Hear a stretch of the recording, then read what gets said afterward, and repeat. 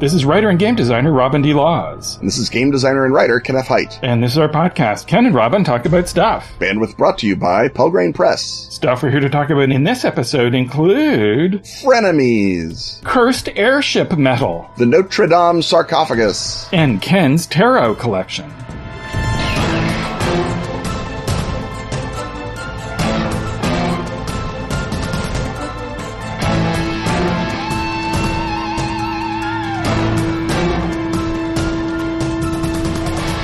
Ken, do you know anything about kitties? I might. But do you know about magical kitties? I know everything. Everything about Magical Kitties Save the Day, a new RPG for gamers of all ages. But you know, young ones in particular. A perfect intro to the hobby. You mean perfect? I do not. Like the title says, you're magical kitties. Every magical kitty has a human. Every human has a problem. In Magical Kitties Save the Day, you use your magical powers to solve problems and save the day. You all live in a hometown that's filled with foes like witches, aliens, and hyper-intelligent raccoons. They make human problems worse, so the kitties go on adventures to stop them and help the humans. The super simple but elegant rule system puts the emphasis on storytelling and puts the dice in the players' hands, not the GM's. And it supports a setting and characters that players are familiar with and love from the start. When you open the box for Magical Kitties Save the Day, sitting right on top is a copy of Magical Kitties and the Big Adventure. A solo play graphic novel adventure. Within moments of opening it, kiddos can create their magical kitty and go on an amazing adventure that also teaches them how to play the game. Run Magical Kitties Save the Day for kids as young as 6 years old. And for everyone else who loves kitties. A great game for kids to start running on their own with plenty of tools and guidance for first-time GM. If you've been looking for a way to introduce your friends and family to role-playing games, Magical Kitties Save the Day is the perfect game to do it. Do you mean perfect? I also do not. Pick up your copy at atlas-games.com. You are cute. You are cunning. You are fierce. You are magical kitties, and it's time to save the day.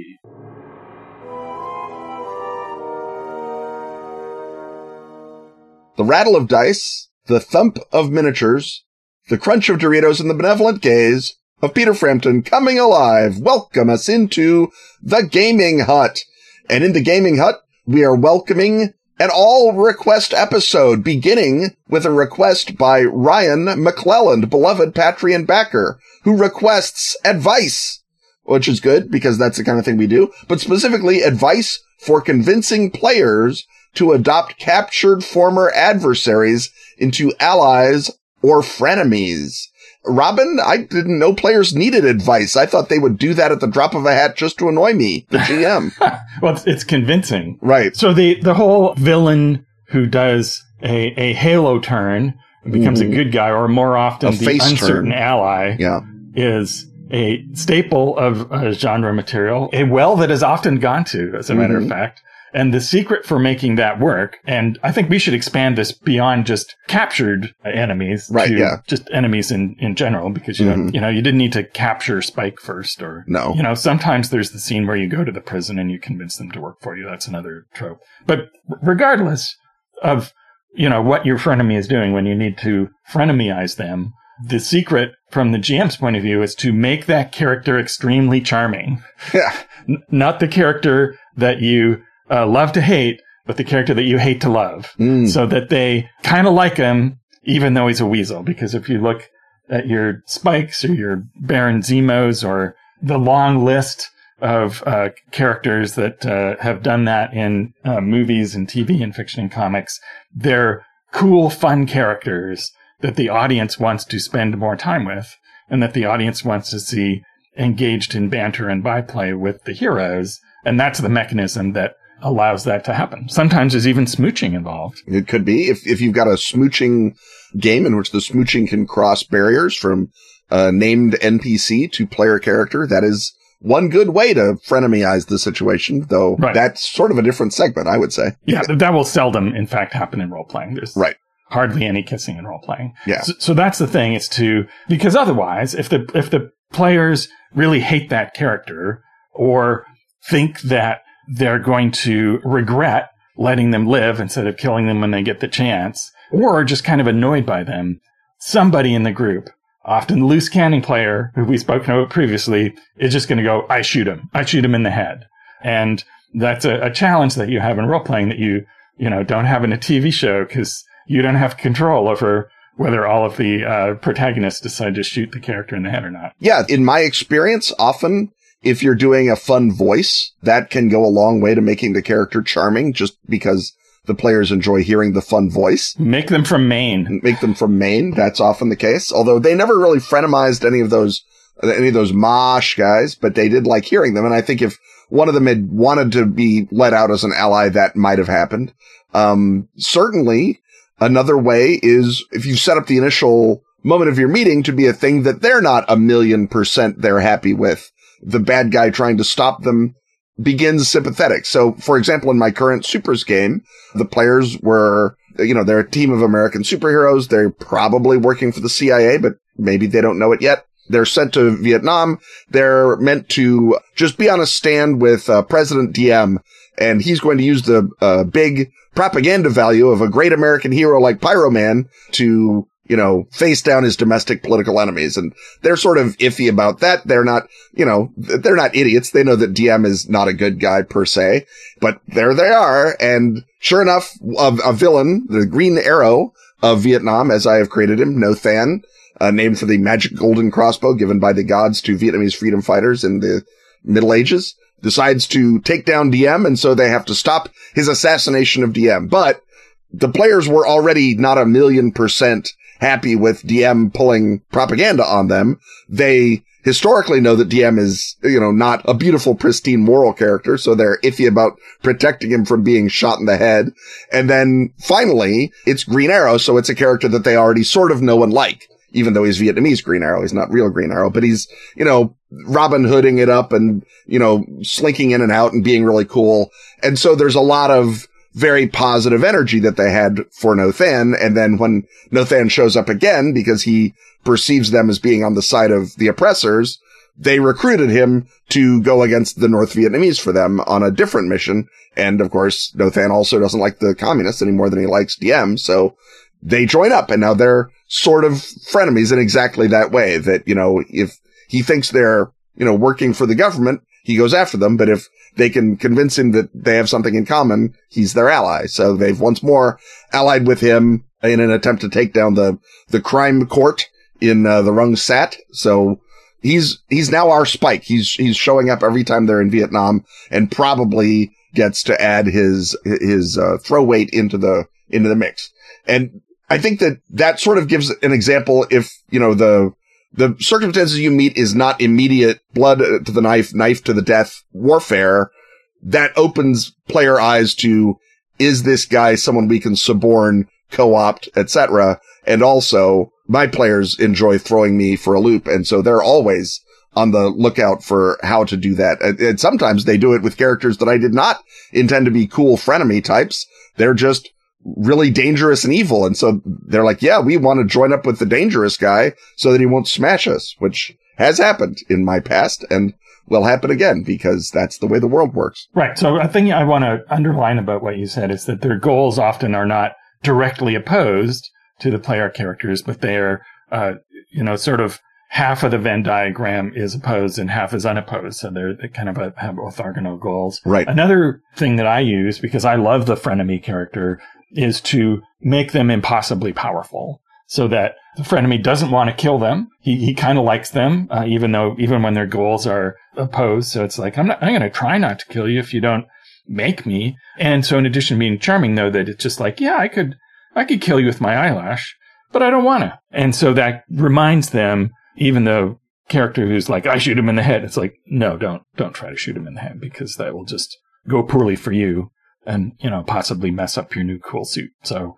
if you want to keep a character around, regardless of whether they're a frenemy, make sure that the incentives for keeping them around are greater than the disincentives. That's just, basic NPC preservation and maintenance. Another thing I think is to not have the players think, oh no, the GM is trying to mislead us, but we know that he's going to betray us in the end, and we're just being, tricked. Instead, have the character go, yeah, I'll eventually betray you. when it's in my interest, of course I will. It's not betraying if I say right up front. It's just, I will live up to expectations. Let me put it that way. Yeah. And so once that's on the table as the Jim is not trying to surprise you. The surprise will be if he never acts against your interests. They're, again, I think, less resentful of that they accept it more and go, yeah, eventually, he's going to try to escape, or, she's going to try and take the jewel from us, and we better get ready for that when the time comes. But until then, we're cooperating and we'll be ahead of that then. But until then, there's no point shooting him in the head, because we know we need him to get across the Bridge of Doom, or whatever it is that you need that character for. So be upfront about the fact that the enemy is still in the word frenemy. Yeah, I think I want to put a pin in your notion of making your frenemy Q, because just by saying that, I've demonstrated everything that can go wrong with that idea. But the notion of the sudden and inevitable betrayal being inevitable, I think, says a lot. Another possibility is that if you've run a bunch of shadowy Mr. Johnsons and they haven't all betrayed the characters, often the characters don't assume that every shadowy Mr. Johnson they meet will betray them. And it then becomes a matter of, they can actively find out if a betrayal is happening. They can be rewarded for doing investigation. And so they meet a shadowy Mr. Johnson. He gives them a mission or an opportunity, maybe volunteers to help out on the heist, whatever it is. They investigate and they discover, if this happens, he will probably betray you. Then you give the key really into the player's hands. It's like, if we, threaten the King Vampire, this guy will have to turn on us because we know that he does stuff for the King Vampire. But if we only threaten the mummies, he'll be fine. He'll be our buddy. And that then puts the key of sudden inevitable betrayal really into the player's hands. Like, are we going to then use this guy, this shadowy Mr. Johnson, to get at the King Vampire? Are we going to be his shadowy Mr. Johnsons? And I think once you establish the possibility of that kind of gameplay and that kind of dimensionality, you open up the sort of the moral gray space for a lot of different possible activity, including valued frenemyship and a frenemyship that is based on solid understanding of each other's goals and methods. And, sometimes in a super game, they will literally state their goals and methods. I'm fighting for the poor peasants of South Vietnam. And it's like, great, good for you. We will attempt to not hamper the poor peasants of South Vietnam. That said, we got other stuff we're doing. And then sometimes, again, you investigate and you find out what's this guy up to.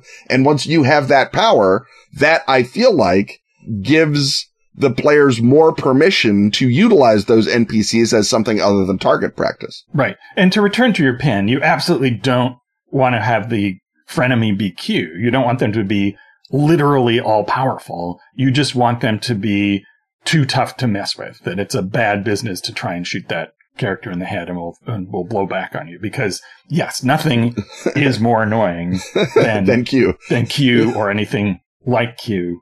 And you do want to avoid literally making them it's just, this is a bad idea even for me. That's I think what you're really going there for. Speaking of betrayal, though, it is a betrayal of the concept of this podcast if we go on for more than about 15 minutes per segment. So it's time for us to head on out and see what segment lays on the other side of this beautiful, polished, handcrafted commercial.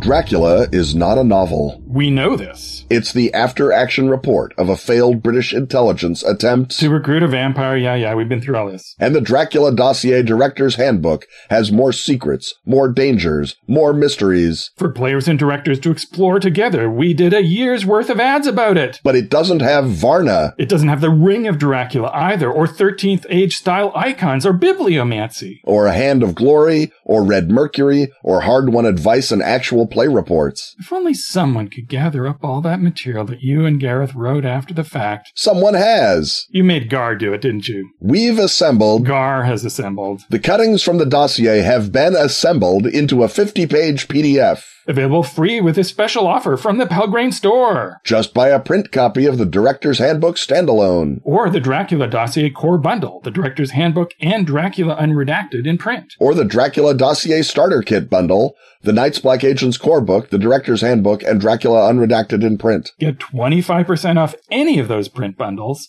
plus the PDF versions and the cuttings from the Dossier PDF, entirely free, with the code VAMP2021. And don't worry, original Kickstarter backers, the cuttings PDF will mystically appear in your Pelgrane store bookshelves without further expenditure. Do nothing, Kickstarter backers. All others use code VAMP2021 for plenty of savings and lots of cuttings.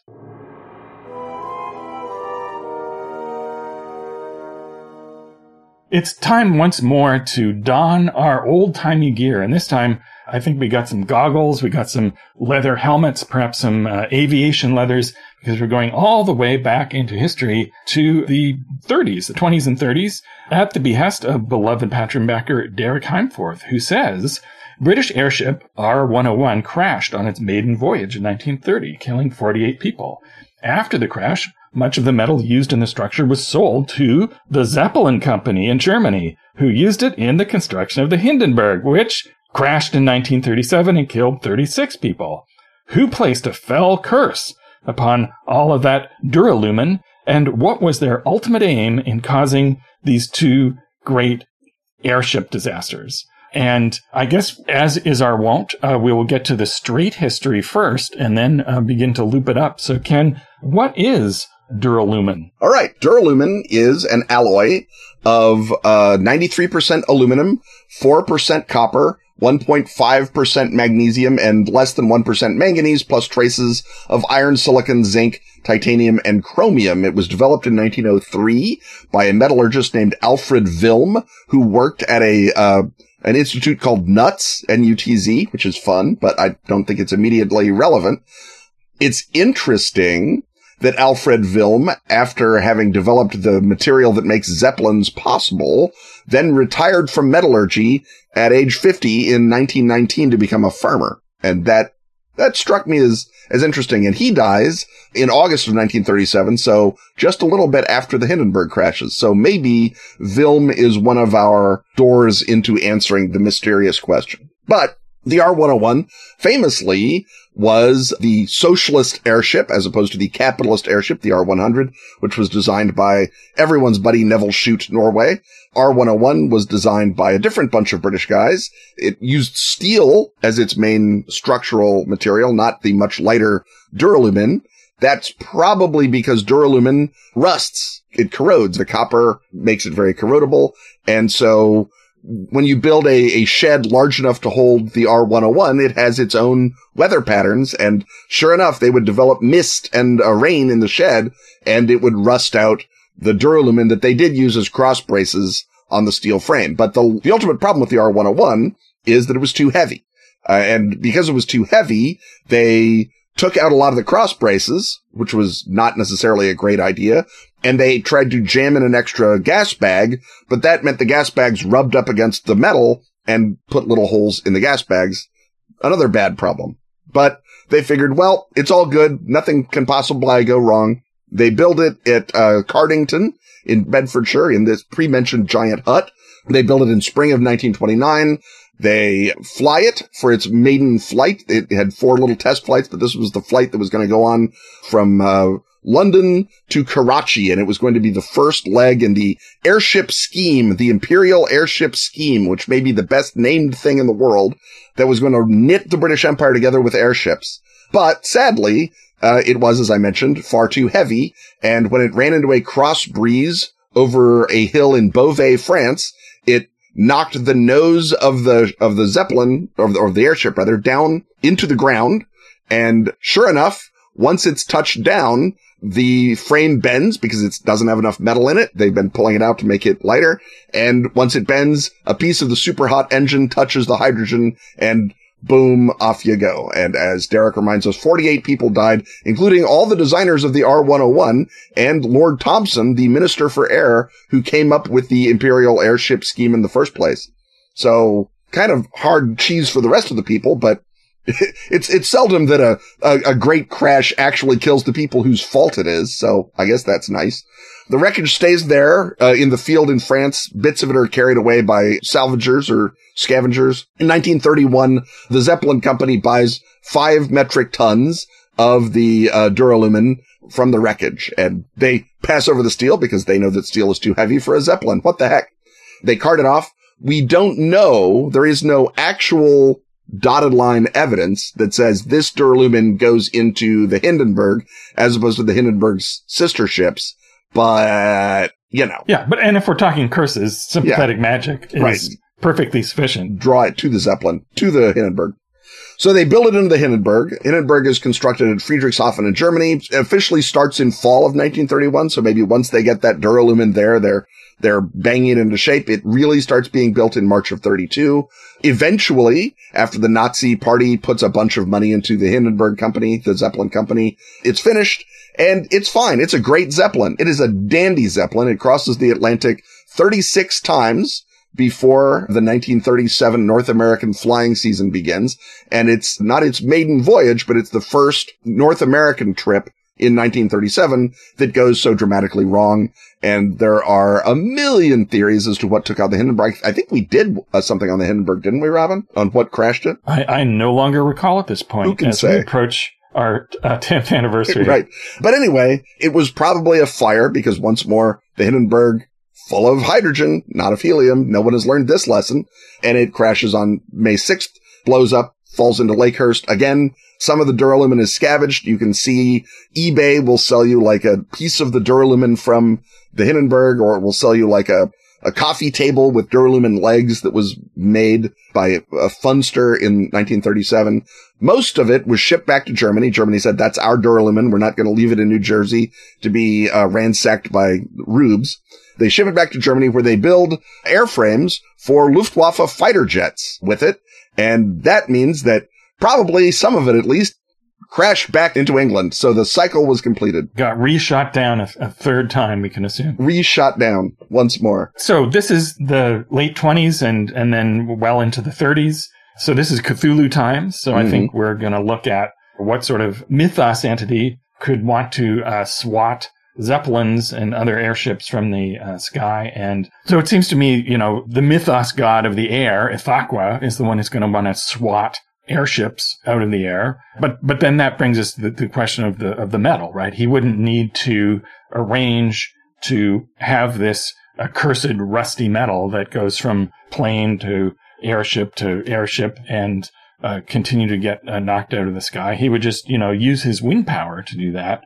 So I don't know who would go to the effort to create a cursed metal. Is there seems like Nyarlathotep is sort of the techie mythos entity, so maybe he would do it, or is there a god who enjoys messing around with metal and adding some sort of occult horror to a formulation of duralumin? I mean, here's a couple of possibilities. The first possibility, I think, Cardington is just over the border from Wales. It's in the Severn Valley, roughly speaking. I feel like you could maybe look at Deoloth, the god of sort of infrageometry, when you build a pattern of Deoloth and you perceive Deoloth and then you go mad.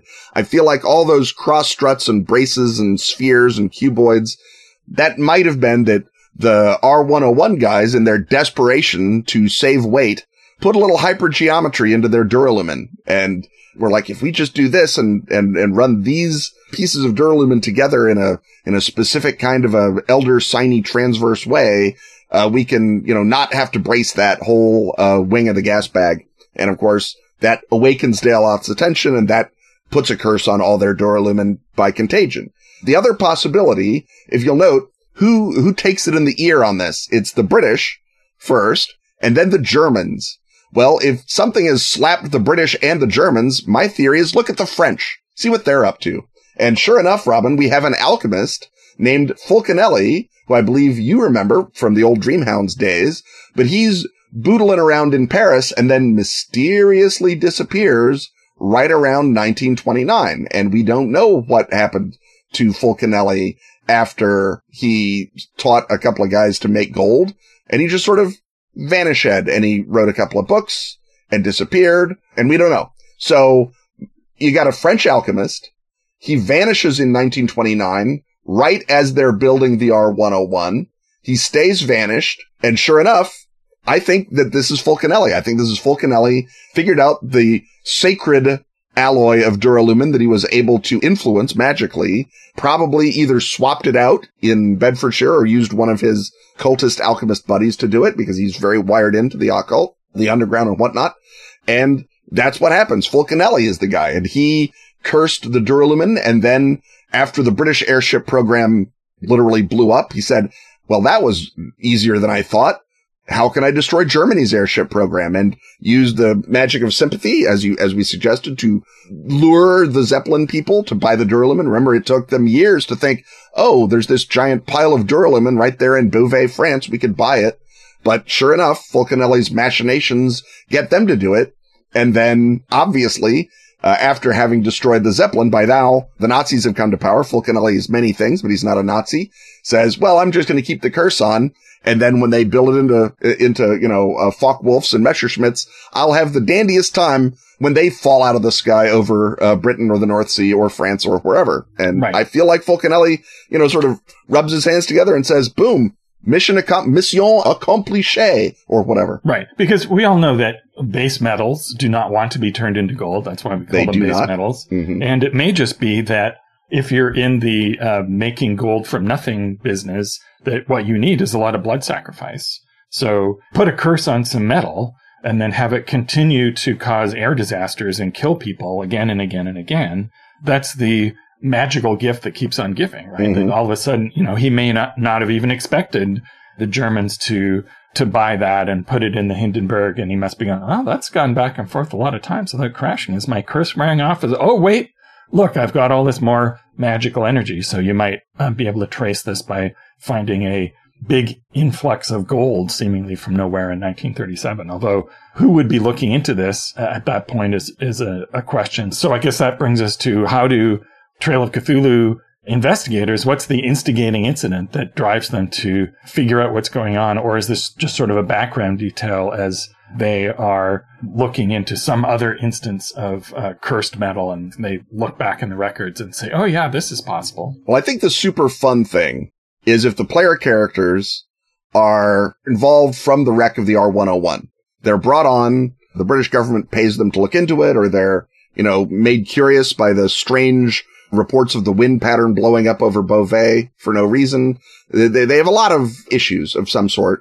They look into the R101 and then they discover that it was the duralumin that did it. And by the time they've discovered it, it's built into the Hindenburg and they have to get onto the Hindenburg. And the first bunch of tickets they can buy is for that May 1937 flight to New Jersey. So, we're on the Hindenburg. And maybe they've ridden it back and forth in 1936 with no incident. They're, okay, the Hindenburg is fine, but we, narrowed it down or we figured out, who it wasn't. And then, because the players know if the GM introduces we're going back and forth on the Hindenburg. Yeah. They know that, well, we're not getting on it in 1937. I don't know why we know that. And then, of course, there has to be some sort of time ripple or contrivance. Well, there was an old Call of Cthulhu scenario set on the Hindenburg on that night. I think it was from Theater of the Mind Enterprises. It wasn't from Chaosium. But it should be diggable out and usable. And it's one of those, sort of, Death on the Nile type situations where there's a bunch of weirdos on the Zeppelin and you have to figure out which ones are the Mythos weirdos. And maybe, it's only, and because most of the people on the Hindenburg survived the crash, the player characters might be among them. It's only then they'll roll well. It's only then that they realize that, this is that jerk Fulcanelli doing it or Daeloth. And so we have to, uncover the real threat back in France or Wales and undo it for good. And that's, I feel like if you have an opportunity to lure the players onto the Hindenburg, you should take it. That's just a thought. Right. And I think there's also a fun, wartime scenario where you're arranging to get the cursed metal to the Luftwaffe so that that's a victory for you. So you could be, occult-aware saboteurs trying to get cursed materials into the enemy munitions industry. Yeah, your shadowy Mr. Johnson in that case is Fulcanelli. He appears to you Saint-Germain style and says, hey, guys, you hate Nazis. I know where there's some cursed duralumin that you could sneak into the Focke-Wulf plant. Let's do that. And that could be great fun. Or you could play members of Pisces whose job is to get to the crash sites of the cursed ME-109s and Folkwolves and whatever, and get the cursed Duralumin and bury it in a coal mine somewhere so no one tries to build RAF planes out of it. End the curse or assemble enough Daloth energy to build the counter lattice and send him back to the nether dimension that he normally stays in. Right. Well, I think at this point it's time for us to get into a perfectly safe airship and fly it over this commercial and see what other segment and or hut lies on the other side.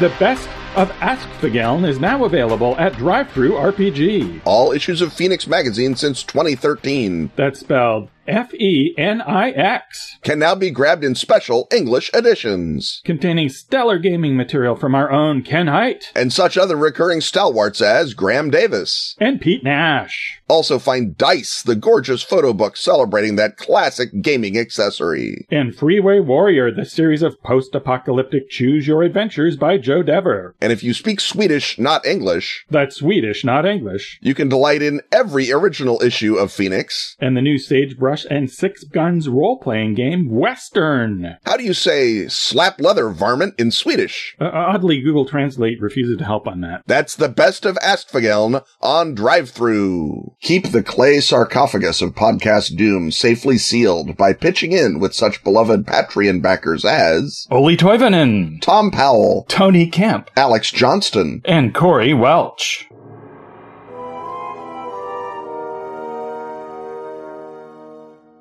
The clatter of the teletype, the shriek of the tannoy tells us that once more we have a hut that has been ripped from the headlines. Specifically, beloved Patreon backer Matthew Preston has ripped out the headline from, among other papers, The Guardian, to ask us just who or what is buried under Notre Dame Cathedral. Buried at the bottom of this already interesting article in The Guardian from April 14th, on newly discovered tombs under the floor of Notre Dame in Paris, is the information that the body in the lead-lined sarcophagus had been buried with plant remains under their head. What could possibly have been going on in the most Gothic of European cathedrals? And well put, Matthew Preston. And Robin, I believe that you have done the deep dive under Notre Dame. Right. And I feel like I really accomplished something when this story dropped, because I was able to tweet it at everybody else before they tweeted it back. So for once in our lives, we send people things. We send people things. So because of the fire at Notre Dame, there's an effort to reconstruct everything. And to reconstruct the spire, they need to put up a scaffold. And put up a scaffold, they needed to check this area of flooring. And so they sent in the preventative archaeologist, which is a great phrase, which it sounds like something the player characters would do until you realize that, it's your job is to basically fix or mediate things before they're covered up by other construction. And often you're working under time pressure, but they really found some exciting stuff just inches under the floorboards. And they found this around some heating pipes that were installed under the floor in the 19th century. And so, spoiler, 19th century obviously means 1895, the year that the Yellow King Paris sequence is set. So that implies that somebody had a chance to slip something in there. And although it's supposedly from like the 13th century, including the sarcophagus, which is thought to be from the 14th century, and they found like statues and sculptures and tombs and bits of an original rood screen. But the very exciting thing, of course, is the lead-lined sarcophagus. And the existence of plant remains would suggest, I don't know, possibly could be garlic. If it's garlic, I think we have some idea of who the player characters sealed in there in 1895 and are now their contemporary descendants or counterparts or entangled linked characters from the contemporary world are looking at this going, oh, there's a sarcophagus that's just been opened from 1895. We've had a lot of weird things about 1895. What's going on here? And so it turns out to be wolfsbane. I guess that tells us it's a werewolf. So the meta answer, of course, is that it's the big bad character that the Paris player characters arranged to have buried and then gets dug up again so that their contemporary counterparts, and this is normal now, then have to fight them. And so that's a great reveal. And so the way to set that up is to have an adventure where the way to get rid of this character for good is to put them in the lead-lined coffin. And so this brings us to speculate on who exactly that big bad could possibly be. And so we should note, I guess, before we get there, though, that there will be no attempt on the part of these preventative archaeologists to identify who the body is that they found in the sarcophagus. They are, very contemporary archaeologists. So it's like, these are human remains. They must be treated with respect. It's in the old days, of course, human remains were something we would investigate. But now we don't do that anymore. We've decided it's unethical. In other words, they escaped. Yeah, right. Whether it was a him or a her or a what or a they, whatever it was, escaped. And that's what they're saying. Basically, you put a little hole in the coffin to stick your endoscopic camera in. And you know what can escape through a hole in the coffin? Mist. Mist can escape. Not to fun ruin, Robin, but if anyone is just a tiny bit concerned with the actual time that these pipes were laid, it is probably between 1845 and 1870, because that is when Viollet-le-Duc is restoring the spire and building it and basically doing exactly what these guys are doing right now. So 1895, obviously, all that new construction will be new. There's going to be an old verger who knows how to find the lead-lined coffin that Viollet-le-Duc dug up. But maybe that's where the vampire who's been pestering you in your Paris adventures came from. Maybe that's where Audemars was lying, was underneath Notre Dame, and she was let out by Viollet-le-Duc in 1870 and then state escaped during all the brouhaha of the Franco-Prussian War. And that's, and she's been, out there getting it done and trying to bring Carcosan energy back so she can stay alive, because she realizes that's the only way she lives is if she's a Carcosan vampire. Right. Now, of course, we're not committed to Audemars being the person in the coffin. We are not. We're just as respectful as a French archaeologist, I would say. So if we want to look to famous deaths in 1895, Louis Pasteur died that year. So it could be that the player characters had to put him in a lead-lined coffin. Now, he's a heroic figure, and I'm sure not a monster of any kind, so there would be some other... But he's probably full of some sort of horrible disease that he isolated bravely as a hero. Yes, and obviously a disease of Carcosan origin, and as sort of the pioneer of vaccination, it makes sense that his rest would be disturbed. They had to put him in there to make sure that the concept of vaccination, which some find counterintuitive, remains accepted and widespread. And then, this is the perfect year for, anti-vaxxers to be empowered by the magic being disturbed by the sarcophagus being moved. But, Pasteur, that's the obvious choice. I would actually tend to look at Etienne Trouvelot, an astronomer and amateur moth enthusiast. He died in 1895 as well. He was known chiefly for fomenting an ecological disaster involving a critter that we've identified as a likely patron animal of Carcosa, the moth. He imported the spongy moth to North America. This is in the 1860s. And his idea was this could somehow be engineered into a moth that produces silk. It didn't work. But what it does like to do is eat hardwood trees. And so it was released into the wild and became a big imported species. And so that seems like bad juju. And he was sort of the crazed scientist who went to the authorities and said, I've accidentally released these moths that I shouldn't have brought to America. We've got to do something about this. And the authorities go, moths? This is no threat. And so that was a problem there. And he then went on to become an astronomer. He was interested in astronomy, got interested in moths. This bummed him out. And then he went into astronomy. In fact, his big moth accident was later used against him by his astronomical rivals to keep him out of a position. You hate to see it. Yeah. But at any rate, he undoubtedly saw the Hyades or Aldebaran through his telescope. And that's how he was, the full power of Carcosa, which had already manipulated through the moths, then turns him into a full-on supervillain, and then the player characters have to deal with him or put him in a lead-lined coffin. And Ken, I think you have another candidate for someone who might have been placed in the coffin that year. Yeah, I have a couple of painters who die in 1895. One is Berta Morisot, who is one of the Impressionists. She was sort of the most prominent of the female Impressionists. And she died and is theoretically buried in a cemetery in Paris. But actually, if she's circling around painting circles, she might be, woke to Carcosan energies, as painters and artists are.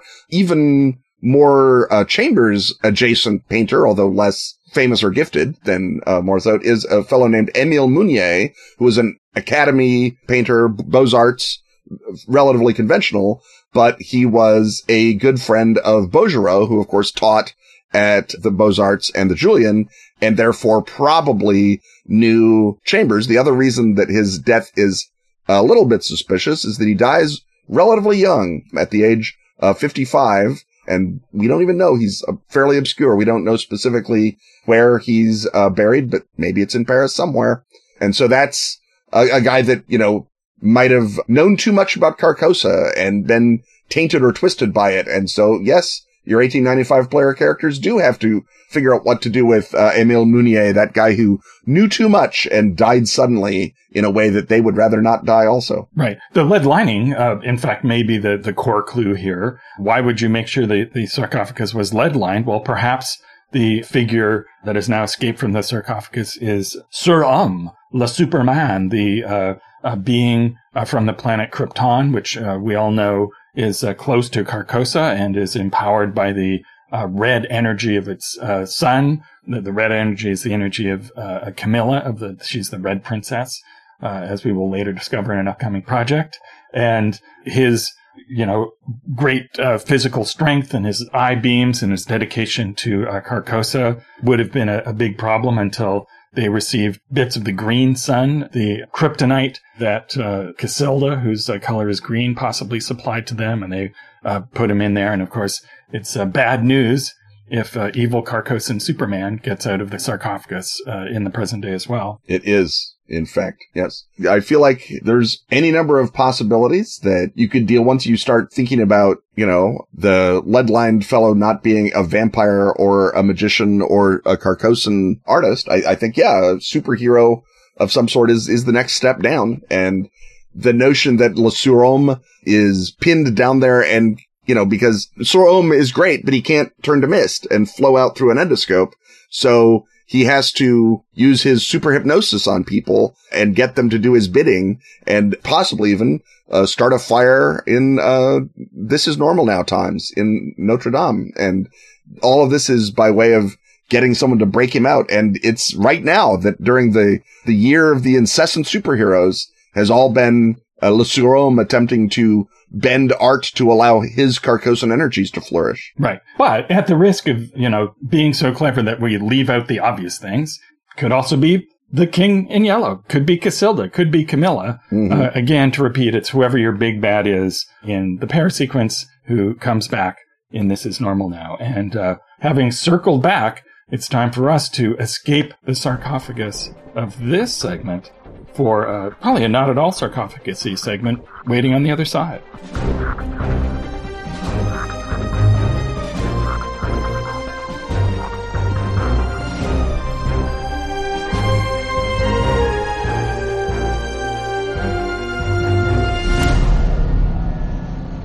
Delta Green Iconoclast, a campaign of horrors modern and ancient, brings a team of agents to a scene of terrors all too real. Mosul in 2016, held by the self-styled Islamic State in a reign of depraved brutality. From a small base at the Kirkuk airfield, the agents must research the horrors to come and prepare for a harrowing infiltration. ISIL fighters destroy mysterious artifacts. A Delta Green veteran goes rogue. Hidden myths permeate the Battle of Mosul. A demon god beckoned by a bloodthirsty cult. Plus terrifying supplementary material. Rules and guidelines for spying uncovering crime and backroom deals, new rituals, new tomes, and the dreadful details of a threat to suit all the evils of humanity. Available now in PDF. Or pre-order your glistening hardback, slated for October release.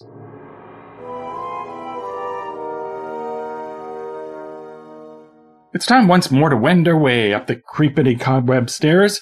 We're going to stop on the landing. We're going to wave at the fire salamander in his portrait up on the wall. He's going to smile at us as usual. And then we're going to head on into the Edwardian parlor of the Consulting Occultist, where this time around we drop the pretense and here's Ken in his library because beloved Patreon backer Aaron Sapp says, I would like to hear about the tarot decks Ken has. Ken? Well, no one wants to hear that much about the tarot decks Ken has. I have 36 tarot decks, and that is more than we're going to get through in this segment, and more than probably anyone wants to get through. A lot of them are very sort of ridiculous, boring tarot decks that I picked up during my Nephilim era when I was line developer for that game, and picked up a lot of tarot as research for that. Some of it is just sort of fun nerd culture tarot. So I've got a Mage the Ascension tarot, Vertigo Comics tarot, the Ravenloft Taroka deck, Le Tarot Amber, which is good fun for your Zelazny fans. I've got an H.R. Geiger tarot. I've got tarots for Arthurian myth, for voodoo, the New Orleans Voodoo Tarot, and a tarot of the Orishas, and then the Silicon Valley Tarot that Steve Jackson Games published. So all of those are on the shelf. I'm happy to own them all, but none of them I think necessarily need any more explication than they just got. So the classic, the iconic one is the Rider-Waite Tarot by A.E. Waite and Pamela Coleman-Smith. We've talked about her on a previous segment. Is there anything more to say about that other than it is the classic? I mean, the thing to say about it is that it is the classic. It is still the best. Waite and Smith's partnership produced something greater than the sum of its parts. It's inspired virtually every tarot to come after. It's still the best. It's still the one that works the best in the sense of inspires me the most when I use it in games or in art or just screwing around. I've always loved it. It was my first tarot. My dad had a set that was a very big, arty set. My current Rider-Waite is sort of small and crummy looking. It's the size of a regular deck of cards rather than the big sized tarot. I mean, it's 78 of them, but it's 78 little regular cards. But it's seen hard use and great love. I believe that Aaron Sapp might have been inspired by my Pinnacle awarded to the Pulp Tarot by Todd Alcott, which I picked up from his Etsy site. It's super out of print all the time, so pay attention, see if you can get it. But right, he sells out every print run. Yeah, every print run. What this is it's a series of illustrations. Every card is an illustration, and they're all drawn from a trove of public domain or questionable license reused, repurposes, pulp and paperback covers and movie illustrations. And it's not simply reused the cover. What he does is he's taken all of these covers and broken them down into elements. So they're a collage of images from all of those sources that you just said. And he builds like a hand from one and a head from another and a torso from a third and a backdrop from a fourth and a feet from the last and puts a sword in from some other place. And suddenly you've got a figure. And it really is a magnificent job of transposing or translating the medieval mythology, the medieval fantasy mythology of the Rider-Waite deck into 20th and 21st century mythology, which is the sort of pulp adventure genre. And it is, truly beautiful and magnificent. I recommend everyone go to his page. You can certainly see him there. And he also does a whole series of images of whether they're paperback covers or albums or whatever that are tributes to classic songs by famous rock artists. Exactly. Well. Yeah, that's his other field. So he's definitely part of the scene. He's not sort of mocking it or belittling it. This is comes from the same place of love and maybe even mystic understanding that Waite and Pamela Coleman-Smith had. Right. And now, speaking of using art that's definitely in the public domain, we come to the William Blake Tarot of the Creative Imagination by Ed Buren, using the art of William Blake. Yeah. This is, again, some of it is he's touched it up a little bit to make it properly tarot-y, but by and large, it's just straight up Blake illustrations that he's found. And if you can identify where they're from, good for you, because Ed Buren's not going to tell you. But it's mostly just straight up Blake art that he has cycled through and used as the images for a full-on 78 card tarot. The suits are science, painting, poetry, and music, as opposed to the standard suits that you're used to in a tarot. And the messages, the interpretive meanings are on them so that you can do that without having to follow through to the original tarot meanings. And then the major arcana are sort of specially done. So temperance becomes forgiveness. The world becomes liberty, et cetera, et cetera, et cetera. There's lots of different... So they reflect a Blakean worldview. Yeah, exactly. They're very Blakean sensibility. I have used them mostly in games that already had a Blake component as divination within the game. The characters in one of them were actually hunting for the Blake Tarot that was in that game done by William Blake. And in another game, they simply knew that Blake's energies were strong and they would use the tarot to figure out what was going on. So a lot of it is just... I've written into the sides which Blakean giants or eons or figures, Zoas, each of the face cards is, so that I know, oh, that's Bromion. That means Bromion is going to come into play.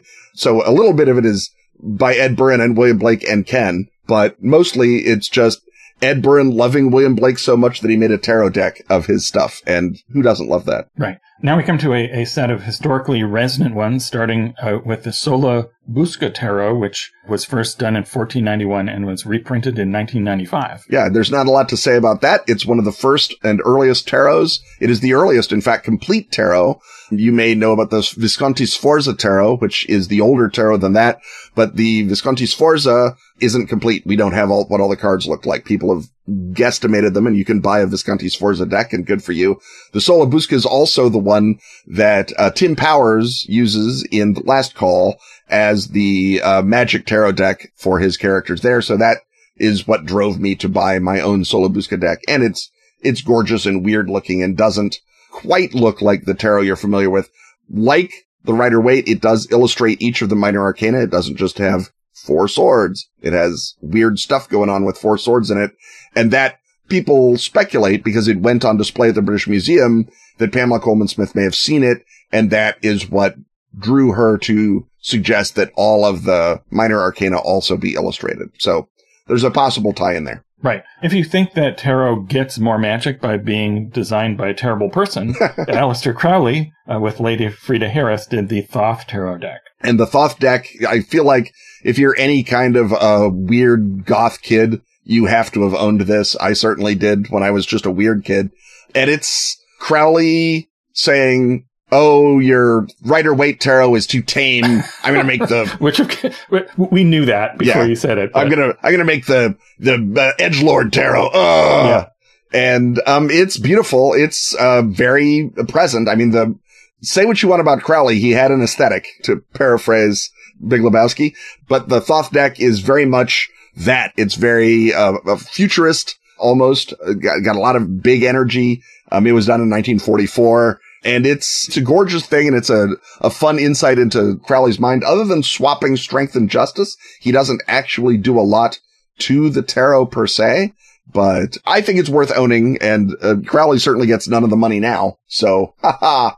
And many of these are published by U.S. Game Systems, which has a vast panoply of historical tarots that you can buy. You don't have to go hunting at all, and, they've just banged them out like they bang them all out. Right. If you want equally famous and less terrible occultists to create a deck for you, you've got S.L. McGregor Mathers and Moina Bergson Mathers' Golden Dawn Tarot, as organized by other occultists, Israel Regardie and Robert Wang. Yeah. And to what extent Regardie and Wang are actually replicating the Mathers designs, I suppose, is how honest and forthright do you think Israel Regardie is when he reveals all the secrets of the Golden Dawn? If you say mostly, then that's how good this is. It's pretty. It's got that sort of twee quality that you associate with the mid-Victorians that the Matherses were.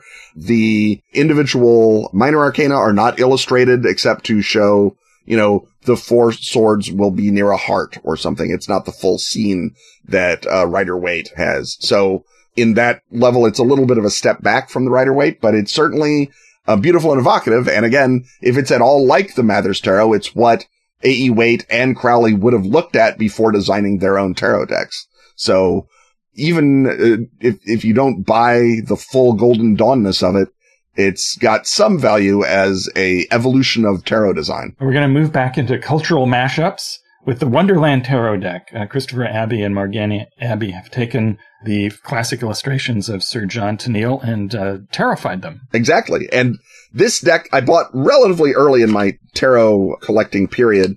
And for a long old time, and maybe even still, it was one of my favorite examples of taking the piss out of the tarot. If you get into this sort of microculture, you realize there's a lot of people who take the tarot really seriously, and it's good fun to see it not being taken so seriously. So the suits are the peppermills, the hats, the oysters, and the flamingos. And as you might expect, the, individual arcana are, they're the same arcana, but they're illustrated with various John Tenniel characters, various Wonderland characters. So the strength is the lion and the unicorn, just like you'd expect. The judgment is the white rabbit. The empress is a sheep knitting. So there's lots of good fun. The devil's the Jabberwock. Who doesn't love that? So it does for me what the best pop culture tarots do, which is to sort of say, tarot is just almost a reticule or a graticle that you look at other stuff through. It doesn't have its own specific magic power. Now, admittedly, you look at the Rider-Waite tarot deck long enough, or the even the Crowley one, the Thoth deck, you get a little magic power. Solarbuska can definitely affect you if you let it, but some of that is the if you let it equation, and Wonderland makes a great antidote to that kind of woo, in my experience. Next, we've got one that has sort of a UFO/SF bent to it. Contact cards by Kim Carlsberg and Daryl Anka. Yeah, this is a tarot, which is what you call a tarot that isn't a proper tarot with 78 cards, major and minor arcana. This is a 60-card tarot. It has 5 suits of 12 cards each. The suits are aliens, ships, stars, planets, and crop circles. I don't think that anyone would call this a particularly attractive set, but what it is it's very evocative of that sort of simple-minded UFO cultism, and I feel like it would be just the thing to drop into a Moondust Men or a Fall of Delta Green game where you're dealing with those kinds of folks, and you can either uncover the true horror behind it or otherwise use it as a doorway into an aesthetic. Because that's what it is. It's very much part of the 90s UFO craze. I can't really, say that it even does a particularly good job of, picking its aliens or whatever, but it's the sort of magpie mind that is drawn to that sort of thing. And, I picked it up, I think, relatively cheap. It's from the fine occult publishers Bear and Company. And I'm gladder to have that than I would be just to have a relatively boring X-Files tarot or whatever. I think it, someone thought about it. And right. And they may have thought wrong. It sounds authentically kitschy. Exactly, right. It's authentic kitsch as opposed to phony kitsch. And I think that's something that's wonderful and joyful when you encounter it in the wild anyway. And finally, we have a trio of decks that definitely are pitched to the interests of podcast listeners. Our mythos-themed ones, starting with the Book of Azathoth Tarot by Nemo. Yeah, this is almost Nemo, the artist. That's their pseudonym. I don't know anything else about them. Basically just takes the Rider-Waite deck and redraws it Cthulhu-y. They're all got the same names. They've basically got the same designs, but everything is creepy and weird looking. It's printed in yellow on black, so it would also work for your King in Yellow tarot a little bit. And that's just what it is. And you have to sort of like the Nemo art or the sort of implication of it, but it's not going to hold your hand and say, this is Cthulhu. It's just going to say, oh, look at that. There's tentacles in the background of that Pentacles card. I wonder what that's about. And now we have Secrets of the Necronomicon Tarot by Donald Tyson and Ann Stokes. And this one will absolutely hold your hand. There's a very lengthy booklet in it by Donald Tyson. Donald Tyson is a professional occultist. He did a credible translation of Agrippa that I own, and has also published a lot of nonsense about Abdul al-Hazred, including novels about his life and a biography, and written sort of Lovecraftian stuff of various sorts. This is his tarot, which is straight up got, Nyarlathotep is the magician. Look at that. Ithaqua is the hermit. Look at that. Cthulhu is the devil. Look at that. And they're labeled. And normally, the tarot, or since the tarot has been the passage to wisdom of the querent, right? That you begin at the 2 and you move up and you achieve the ace. And this is his Alhazredic journey of discovery. So his character moves through various mystic path workings. So it's more occult than even the Rider-Waite Tarot, and it's definitely handholdy Lovecraft thing. Very thick. It's not the standard little tiny pamphlet that says, here's how to interpret cards. Donald Tyson gives you money for value, or value for money. Now this raises all sorts of questions, though, because if the major arcana are cosmically indifferent deities, A, why do they care enough about you to give you accurate information? And if they're all Cthulhu, the typical arcana reflect a range of experiences of life from the good to the bad, but I don't think it's really a Cthulhu deck unless it's going to tell you that something terrible is going to happen to you every single time you consult it. It's like, you're doomed, you're nothing, you're speck, you're an insect. That's really the only things that a Cthulhu deck ought to be telling you. And in fairness, that's pretty much all this does tell you, if you look at it. I think that Tyson does a little bit of that Llewellyn-y, no, everything can be a window onto the good world type stuff. But, when the lovers are a deep one marrying a lady, that's not good. It's just a bad scene. Yes. When a deep one and a lady love each other very much, they get on a tarot card. Very, very much. Exactly. So I guess what you'd have to do is take the Care Bears tarot and intershuffle it so that you would balance the light and dark back together. And I've done a Cthulhu tarot that has not ever been printed. If you go to my Dubious Shards book, I, have laid out, my notion of a Cthulhu tarot, but it is legitimately a cursed object and nothing good can happen when you use it. That's what the rules indicate to use it as well. And is that also true of our last item, the Cthulhu Dark Arts Tarot by Maxime Ledane and Fortifem, aka Adrian Heve and Jesse Debertes? The Cthulhu Dark Arts Tarot is, I think, the loveliest of those three. That's kind of why I saved it for the last. The art is much better. The images are, again, more mythos tainted than they are specifically the mythos. But for example, the sun is an eclipsed sun behind what looks like maybe the, Exham Priory as opposed to anything helpful. The only downside to the Cthulhu Dark Arts Tarot, and I can't really blame Fortifem, is that once more, you just illustrate the minor arcana, except for the face cards, with, the Eight of Swords is 8 weird looking wavy swords. It's not a cool little scene like you get out of Rider-Waite. So that's the only problem there. Well, that's how you save money with your art order for a tarot deck. Mm-hmm. The other thing is that what that means is that you have a relatively, a spooky, but not necessarily inherently doomed bunch of readings from the Cthulhu Dark Arts Tarot, weirdly given its name.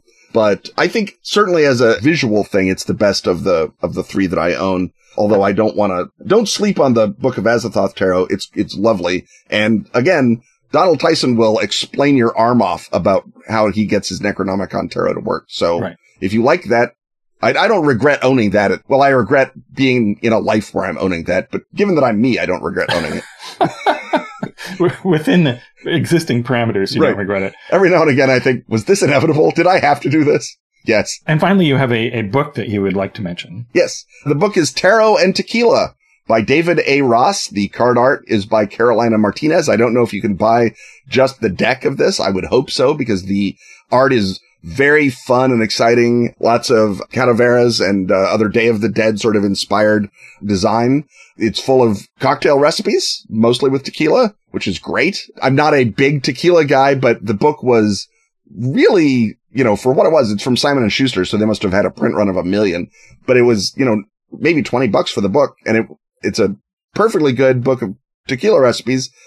And again, it's a full-on dark humor, happy death, tequila-themed bunch of tarot art, which is the other thing that tarot does, is that it gives you a framework on which to hang a set of images that you want to get out into the world. And I think that its use as a artist's prompt is almost as significant and almost as cool as its use as a personal divinatory prompt. And that, I think, is why I have 36 tarot decks. And believe me, I am a piker in the world of tarot deck collecting. I'm sure that even people who listen to this show have got, hundreds of tarot decks and are just mocking me right now as a tarot piker. Right. Well, I'm no cartomancer, but I predict that we've reached the end of this episode. But I also predict that there's another episode a mere week from today.